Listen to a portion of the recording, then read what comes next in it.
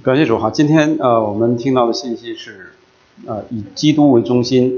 所以我们主日学也正好是讲到耶稣基督是整本圣经启示的核心。在福音不是福音班，在团契里头我也常常提到，就是说我们和慕道的朋友来谈论信仰的时候，常常会被慕道的朋友把这个话题给带走。常常就是说在争论神的创造，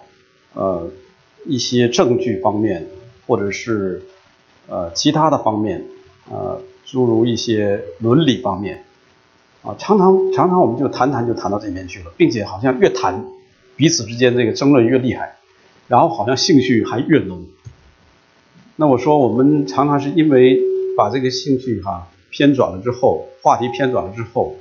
就从我们的信仰的核心中心偏离了。常常我们就忘记了，就是说我们的信仰是因着我们人犯罪得罪神而被神定为死罪，从这件事情上我们把这个眼光转移开了，结果就产生了诸多的这种争论。这些争论有没有意义当然不能说没有意义，但是我们要把我们的眼光定睛在我们信仰的核心上，就是人的堕落。不承认这一点的话，我们说我们相信主了，我觉知了，我也受洗了，可是我们的信仰我相信就像今天我们读的经文，不是说称我主啊的人都能进天国。假如说我们不是因着罪的悔改，我们需要耶稣，我们受洗归到他的名下，我们只是觉得基督教很有道理嘛，这些某某弟兄或者谁把我给说服了，是因为这个信仰很有道理，创造也很有道理，各个方面都很有道理，所以我相信了。是有些人确实是可能是因着这些相信的，可能我多多少少在一开始也有这些，但是我们要慢慢的把我们的眼光定睛在神的身上，定睛在我们自己的罪的身上，看到我们的罪何等的是可怕，需要神的救赎，然后来到神的面前真心的悔改。这是一个真正相信耶稣的人，这是一个真正的信徒，也是真正的信仰。所以我们今天已经花了大概半年的时间，我们在聚焦在耶稣基督的这个各个方面，神性、人性、无罪、同理所生各个方面，马上我们就要进到尾声。那大常常记得这是我们信仰的核心。耶稣基督是整卷圣经启示的中心，不是创造创造当然是很重要的一部分，但是整个从一开始到最后都是在讲他自己。要是借着这个圣经把耶稣基督启示出来，让我们来认识他，让我们真正知道我们只有来到他面前认罪悔改，我们罪才能得到赦免，我们才能真正得到永生。不然的话，我们是说我相信我受洗了，我就可以拿到上天国的门票，可能耶稣说 no way， 没门，必须得承认自己的罪。这是我们的一再强调我们来唱一首诗歌今天讲到耶稣基督的天。这首诗歌是在另外一个诗歌本里头，和我们这蓝色诗歌本的第二首是同调，但是呢词不一样。我们来唱这首诗歌。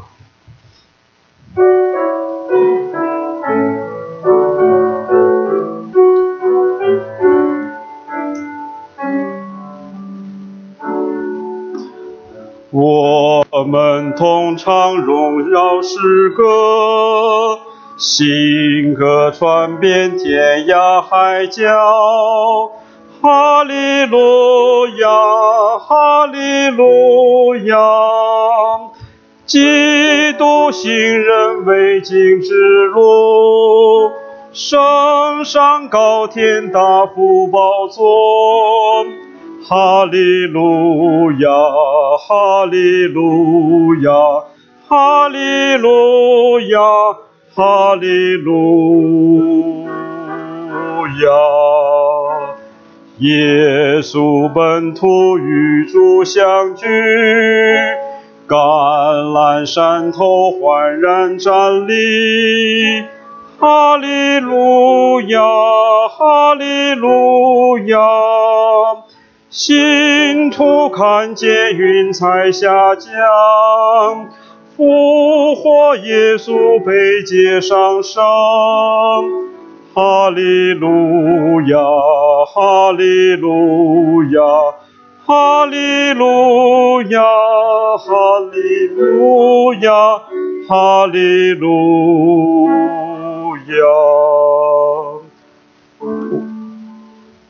复活基督救主升天，天下万民都当颂扬。哈利路亚，哈利路亚。父子圣灵三位一体，自古至今永远一样。哈利路亚，哈利路亚，哈利路亚，哈利路亚，哈利路亚。让我们祷告。天父，我们谢谢你，你赐下你的独生爱子耶稣基督，你让他降世为人，来担当我们一切的刑罚，承受了一切的痛苦、鞭打，并且被挂在木头上，担当了一切的羞辱。这本是我们这些罪人当受的，你却代替了。主啊，我们感谢你，我们赞美你。你不但死在十字架上，你也被埋葬，你也从死里复活，并且升天。如今坐在高天至大者的右边，主你统管万有，并且替我们圣徒来祈求。将来你有一天还要再来接我们进到你的荣耀里面。主，我们何等的感恩，我们是有盼望的人。主啊，我们不是没有目的、没有目标的人。主啊，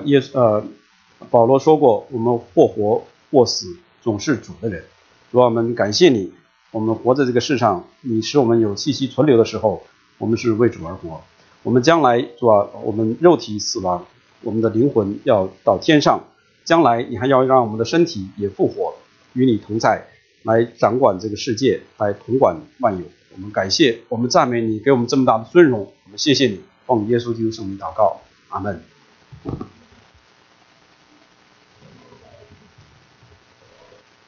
所以这个不用说哈，我想今天我们从年初到年尾，我们在教会里面常常重视的3个节期，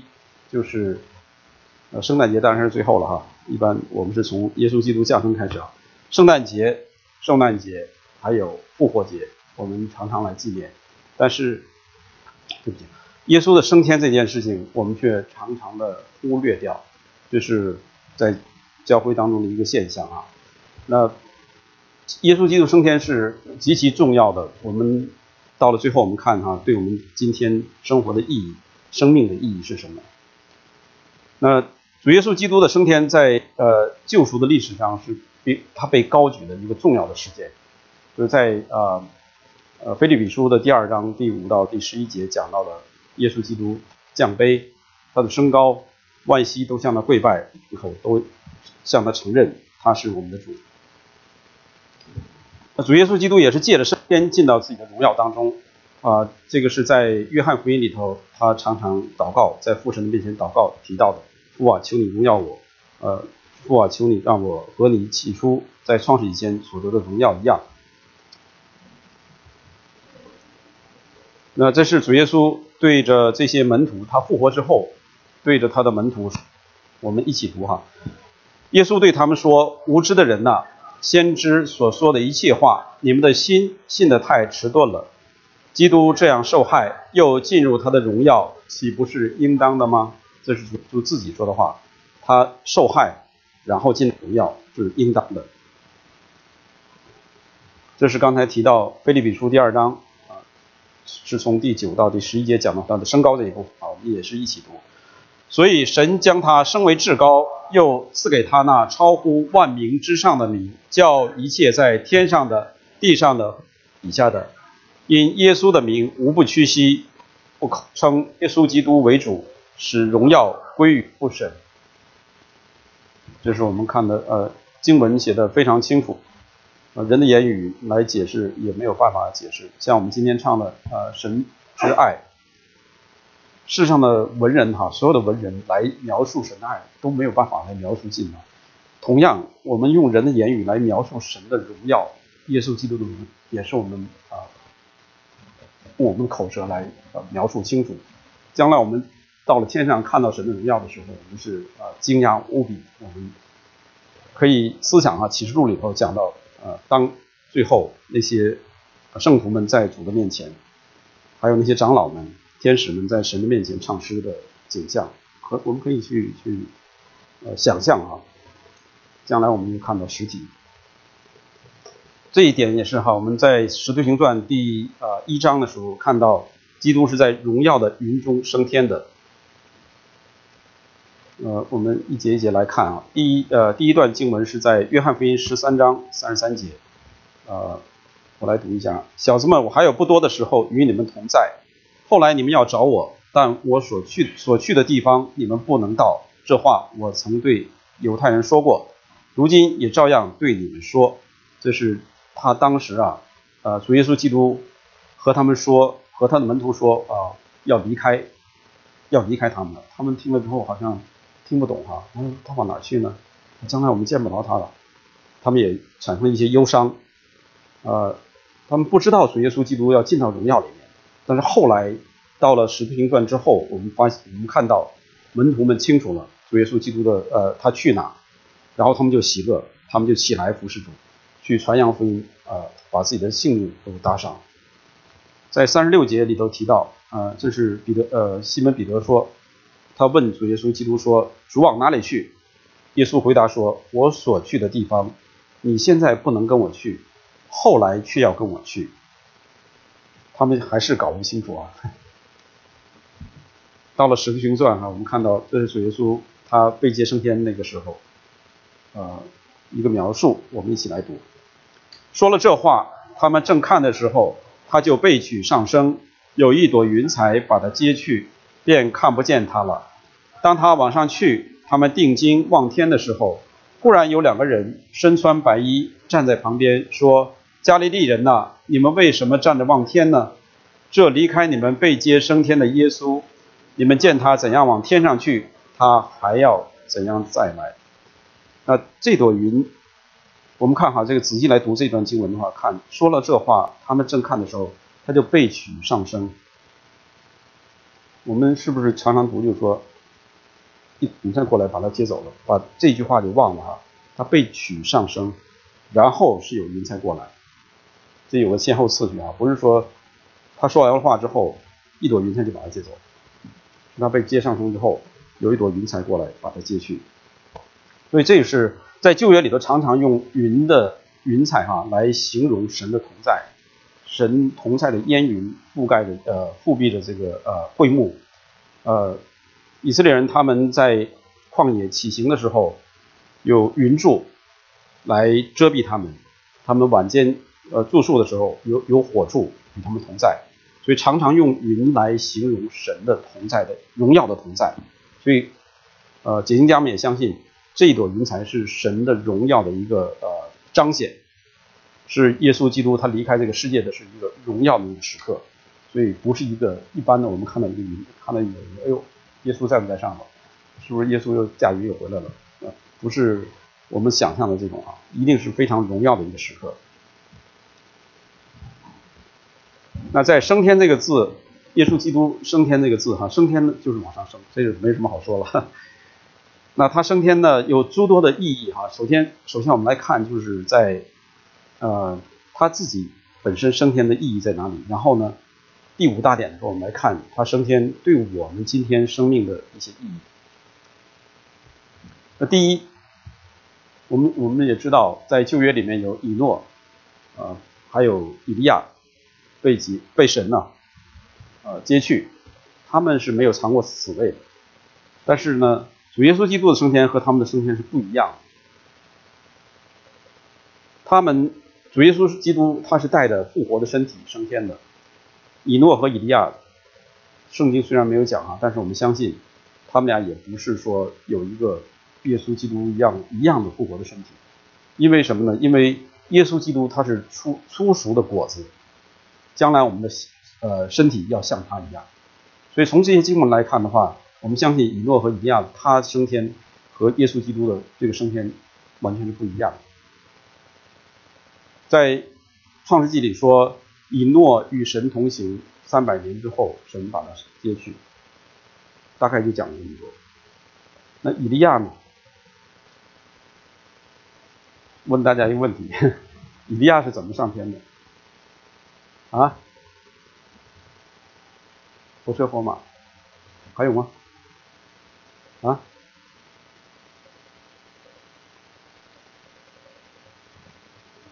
他是怎么上去的？对，他是趁着旋风上去的啊。所以这是一个错误，就是说我们常常说是火车火马，实际上仔细读圣经的时候，你看有火车火马把以利亚和以利沙隔开了，以利沙就乘着旋风升天。所以在我们的小的时候，以利亚乘着旋风升天。小孩子的他们的圣经儿童圣经常常画一个火车火马，以利亚站在上面升上去了，那是错误的。所以我也小的时候我就鼓励我的女儿说，你好好读圣经仔细读圣经，以后把这些错误都纠正过来，不要以讹传讹。没错，都在批评你。第二就是主耶稣他升天，他是去了一个特别的地方，他到父那里去。这是圣经上也是有这些经文今天我们不是一一来看了。还有一个特别的目的，就是他被加冕做万王之王。第三，他是成为我们的大祭司，教会的元首。他如今坐在神的右边，他统治管理宇宙万物。我想把这些我们那个红色的诗歌本宋代诗选的第19首，王牧师常常让我们唱的那个我已得到宇宙至宝，一共9段，那里把耶稣基督描述的，从整本圣经里的描述出来的比这个好像还全。那个是我祭司、中保、大夫，为我显在神的面前。一讲到耶稣基督他坐在神的右边统治管理的话，我们就想到希伯来书第1章头几节第2节是说他本有神的形象，是神荣耀所发的光辉，用他全能的命令托住万有，洗净了人的罪，就坐在高天至大者的右边。所以这些经文我们常常记在心里，这也是讲到耶稣基督他升天，他本身从起初就是神荣耀所发的光辉，也是起初就是神本体的真相。他道成肉身来到世上，我们见到了子，就如同见到了父一般。这是在约翰福音第1章里讲到的。那第5点就是他进到天上的至圣所，继续来担当大祭司这个职分。那这一点呢，我们先读这2段经文然后再接着来解释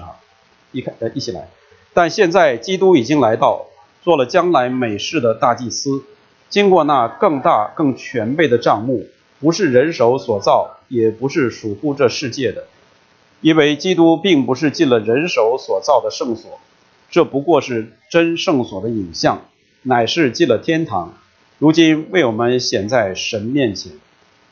我记得我刚信主大概2年左右之后，有新信主的人进来，他们问了一个问题，就是说今天为什么我们不再献祭？比如说教会主日的时候在院子里头弄个祭坛献祭牛羊了。我觉得大家如果没有全读这本圣经或者是没有仔细读的话，可能会想这个问题。所以当时那个慕道的朋友他也是问这个问题，我觉得也问得很好，就是为什么不需要现在献祭了？那希伯来书应该是从第4章左右就开始，一直讲到第10章，都是在讲耶稣基督作为大祭司这件事。如果要是把这几章的圣经读好之后，就知道耶稣基督他一次把他自己就是祭物，无瑕无疵的祭物，一次把自己献上，就成就了成就了救恩，也就是完成了这个祭司的这个献祭的一个职分。以后我们不再需要献祭了，因为耶稣基督他已经把自己的身体献上了。我们今天如果再去的话，就好像再把耶稣基督再献，那这是错误的。这天主教里有这种教导是错误的。那献祭，那献祭的事情没有了，还需要什么祭司呢？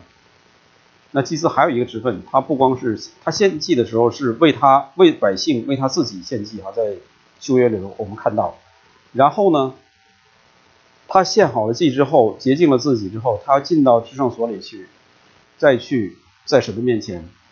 为了这个众人来祷告。所以耶稣基督今天他做大祭司的职分，他是在神和人之间来做我们的中保，天天为我们来祈求。所以他中保的职分还是在的。那中保也是大祭司要做的，在旧约里面，大祭司就是一个中保，只有他1年1次才可以进到至圣所里头来朝见神。耶稣基督他如今是天天坐在神的右边，天天在神的面前为我们祈求。所以献祭的事情已经止息，但是中保的职分来为我们祷告这件事情，耶稣基督一直在做。这是很重要的一点啊！我也看到，就是说王牧师这半年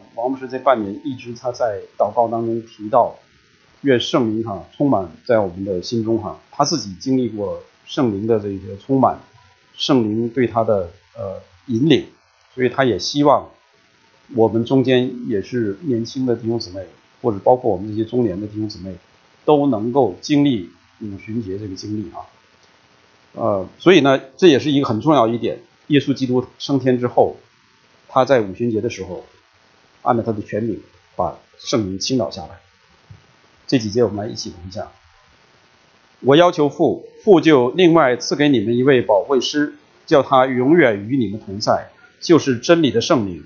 乃世人不能接受的。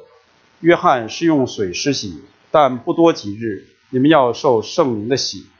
他既被神的右手高举，又从神父受了所应许的圣灵，就把你们所看见所听见的浇灌下来。那在三位一体这个救赎历史上，圣灵是从属于在三位一体上这个教义是圣父圣子圣灵是同尊同荣的，同受敬拜。但是在救赎这个历史上，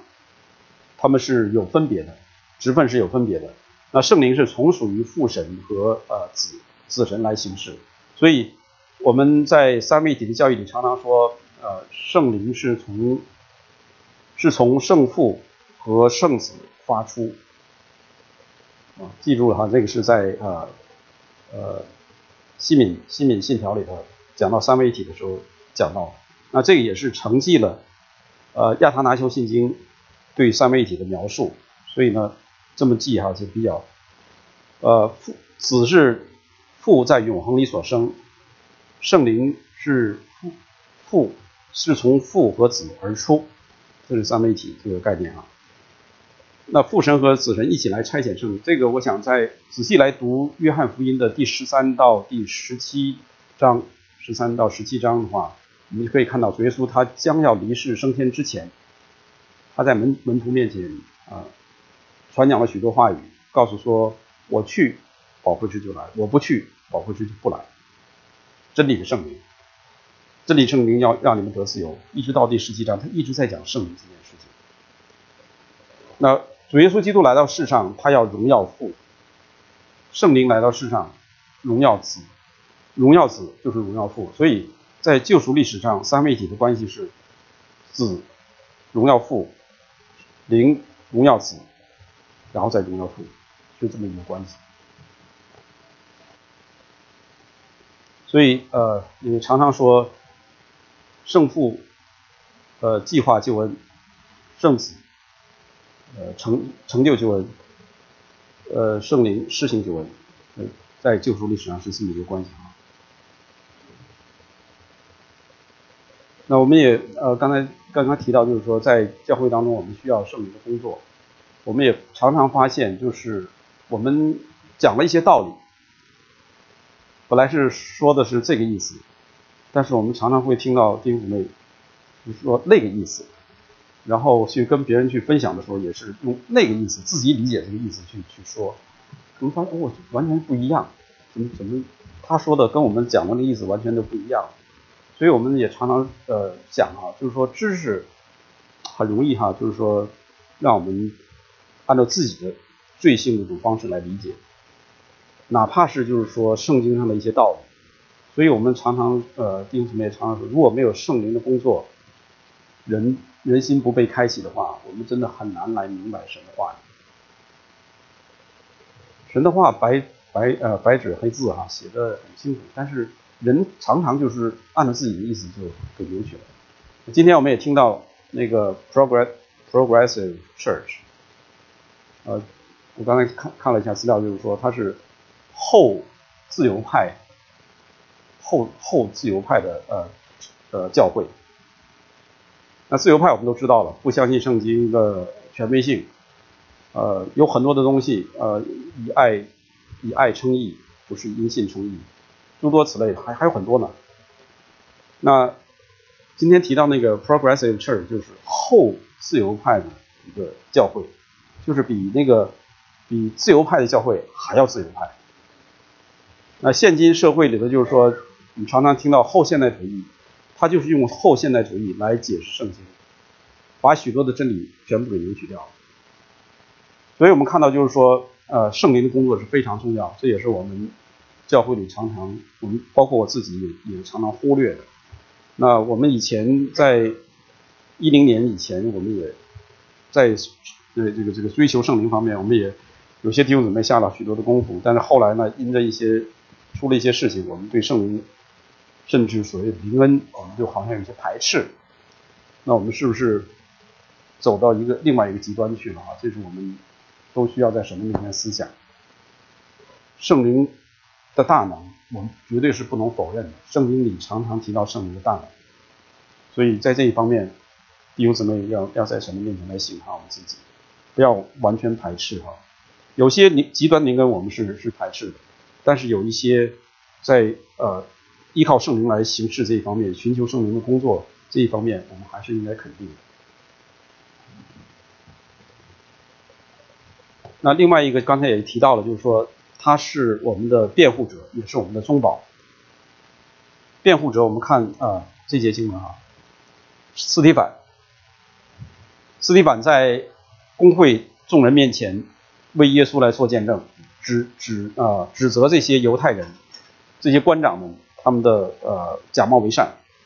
然后这些人就拿石头打他。那这个时候斯提反他被圣灵充满，定睛望天，他看见神的荣耀。所以在这一点定睛望天，他就能看到神的荣耀。今天我怎么看不到？我们是不是有这种想法？在以马忤斯的路上，那2个门徒在走路，耶稣就贴近他们，和他们说话。这2个人也没有认出来耶稣。到后来就是说，当他掰饼的时候，主使他眼睛明亮，他们就看见原来是主。所以我想就是说，我看了一些解经的他们来看就是说，当一个圣徒，一方面是神来开启他们，开他们的眼睛的时候，他就可以看见一些事情。还有一个就是说圣灵的充满，像斯提反，圣灵充满满有圣灵的时候，他也能看到神的荣耀。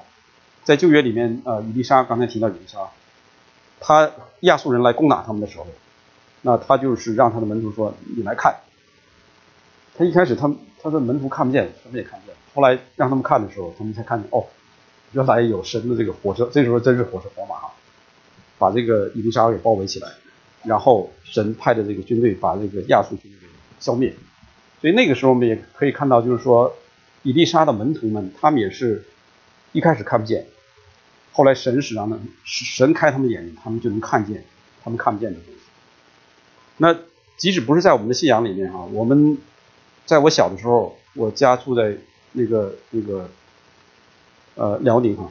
我小的时候，我就家旁边就有一个人，他是做裁缝的。那小时候我们都没有衣服穿，不可能像现在说买一件衣服就可以。他是做裁缝，那是一过年的时候很忙的，大家都找他去做新衣服。但是呢，他是平常都很正常，结果有的时候他就忽然会看见说，哎，狐狸，在我们那地方哈，就是说我不知道大家有没有这个经历啊，或者听过这些东西啊，他就会吓得就蹲在那个地方，就只害怕的不得了。那我也知道，就是即使到了我刚信主那一段时间里头，也经历过一些，不是我个人，在我认识的人里面，他们也可以看到我们眼睛看不到的东西。所以就是说，不光是圣灵开我们的眼，让我们看见一些事情，邪灵也会让人看见一些灵界的事情。所以这一点，我们可能没有经历的人，我们就完全就否认灵界的事情啊。讲到这儿，实际上就是在说斯提反这个圣徒，他被圣灵充满的时候，他看见了神的荣耀。这个不是说我在意象里看到，这是真正看到啊。就像旧约里头刚才提到以利沙的这些名字，这是他耶稣基督可能有点偏出去哈，就是讲到耶稣基督，他是自己百姓的辩护者，因为耶稣基督站起来了。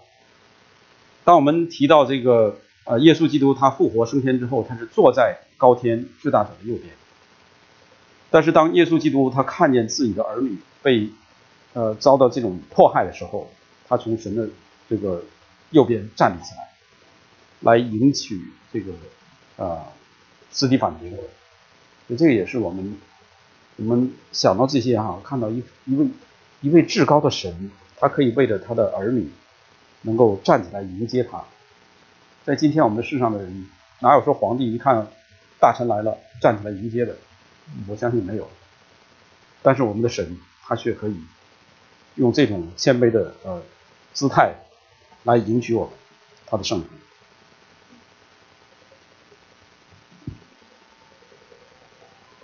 这是到将来哈，主耶稣再来要审判这个世界，他是坐在权柄的位置上审判全世界的。耶稣基督他审判这个世界，他在约翰福音里常常提到，父不审判什么人，乃将审判的事全交于子，叫人都尊敬子，如同尊敬父一样。不尊敬子的，就是不尊敬差子来的父。所以主耶稣在地上的时候就告诉门徒们，将来审判的一件事情是父神把这个审判事交给他了，交给他自己。保罗在哥林多后书讲到，因为我们众人必要在基督台前显露出来，叫个人按着本身所行的，或善或恶受报。将来基督徒也要来到基督台前，我们要按照我们所行的来得奖赏，得惩罚。那基督徒是不是不是都是那什么进到荣耀里面去吗？还是有不同的这个奖罚的，不一样的。所以我们在地上哈，我们不是靠行为称义，但是一个真正相信主的人，今天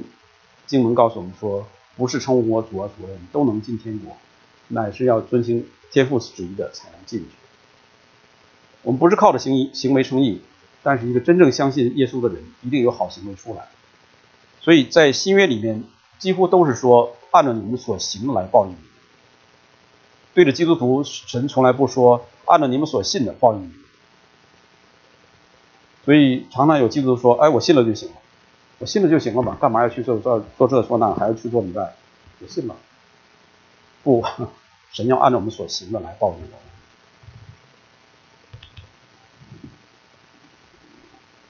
这是讲到起初讲到主耶稣他在将来有一个审判，我看见死了的人分大小都站在宝座前，案卷展开了，并且另有一卷展开，就是生命册。死了的人都凭着这些案卷所记载的，照他们所行的受审判，还是照着所行的受审判，不是照着所信。因为你已经信了，说你信了的话，你的行为我们的行为就可以反映出我们所信的。所以这两个是相辅相成的哈。所以雅各所说的因行为称义和保罗所说的因信称义是没有矛盾的。我就讲到对我们有什么意义啊？耶稣基督升天对我们有今天的生命有什么重要的意义？在保罗在罗马书第6章里讲到，我们受洗进到水里的是与他同死，从水里上来是与他复活的形状联合。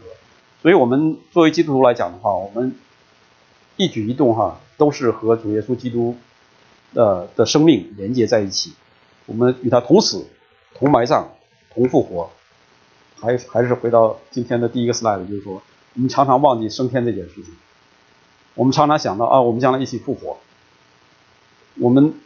耶稣基督他既然升天了，我们将来也要升天，这是第一点。第二点就是说，不但升天，也是将来与耶稣基督永远在一起，我们的家乡是在天上。这是在天撒罗尼迦前书第4章讲到的以后我们这活着还存留的人，必和他们一同被提到云里，在空中与主相遇，这样我们就要与主永远同在。这是对我们信徒的一个极大的安慰。所以有许多的圣徒们，他们当被逼迫、生命受到威胁，被关在监狱里面的时候，他们很多的人就是因着有这个盼望，知道我们在地上的生命是有限的，我们再怎么就是说保养过息的话都要过去，但是有一件事情就是说永远这件事情，永远和神在一起，还是永远与神隔离。那对于信徒来讲，永远与神在一起，这是一个极大的一个安慰。人人都怕死，一谈到死都不愿意谈，甚至是比较惧怕。但是如果真正相信耶稣的人，我们就会像保罗一样，或活或死总是主的。我们死了，与主同在，好的无比。那这是在腓立比书里讲到的这个保罗的这个经历这段经文，如果大家要是能去听Stephen David 牧师他讲的这个腓立比书这一段，一定会对你有极大的帮助。讲到死，基督徒的死。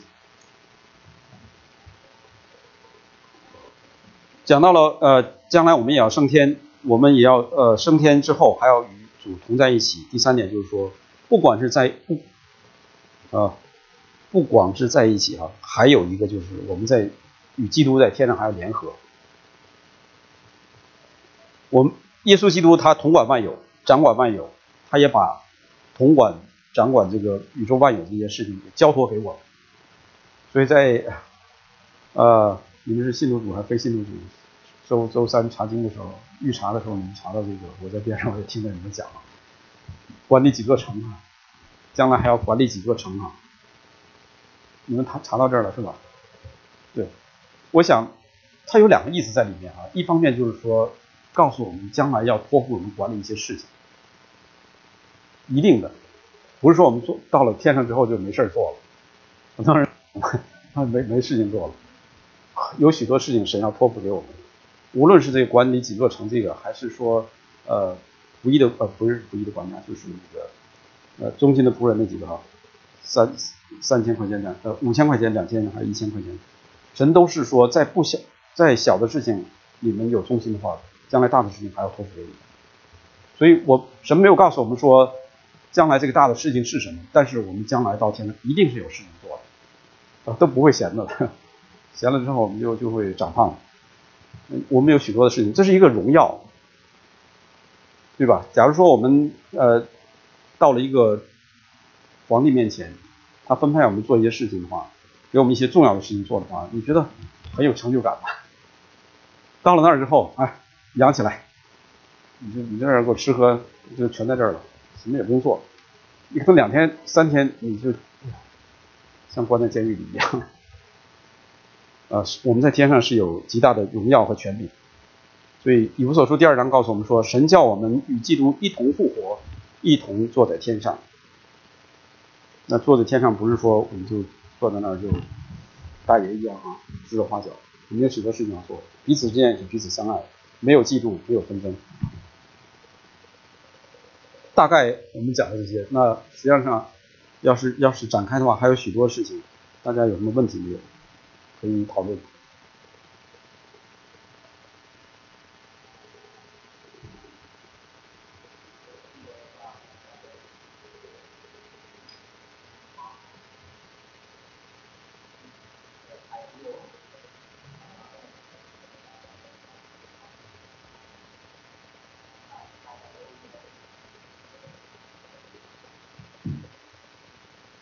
嗯，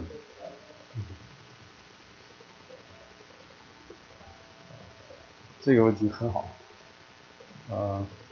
首先说是一个理想状态，理想状态，所谓的理想就是说是从人现今的角度来看，从圣经的角度来看的话，既是我们人的理想，又是将来的一个现实，所以是现实的一个世界啊，就是说不是说光是一个理想，一定会实现的，并且现在天上已经有这种，已经存在在那儿，只不过我们现在还没有去。那你讲到就是说需不需要管理啊？两方面，假如说我们还是活在一个物质世界里面，将来，那各样的事情还需要我们管理。比如说回到伊甸园状态的时候，神创造一切都是好的，但是他还是告诉人说，生养众多，遍满全地，管理这地，治理这地。所以神还是让我们，虽然他造的都甚好，地球也甚好，那时候还没有被污染，也没有被罪的这个世界所污染，但是神还是让我们去管理。那这个从这一层的意思哈，你去理解将来我们统管这个万有。那还有一个就是说，在启示录里提到，就是列国要在城中行走，那一段经文有不同的解释。我想也没有时间，我也没有那么大的本事去解释一段。我知道那一段是有不同的解释的，会不会是那种状态呢？就是有一些列国的人需要管理呢？我不知道啊，这是要解启示录那一段了。但是我想按照创世纪第1章讲的那一段的话来解的话，就比较保险。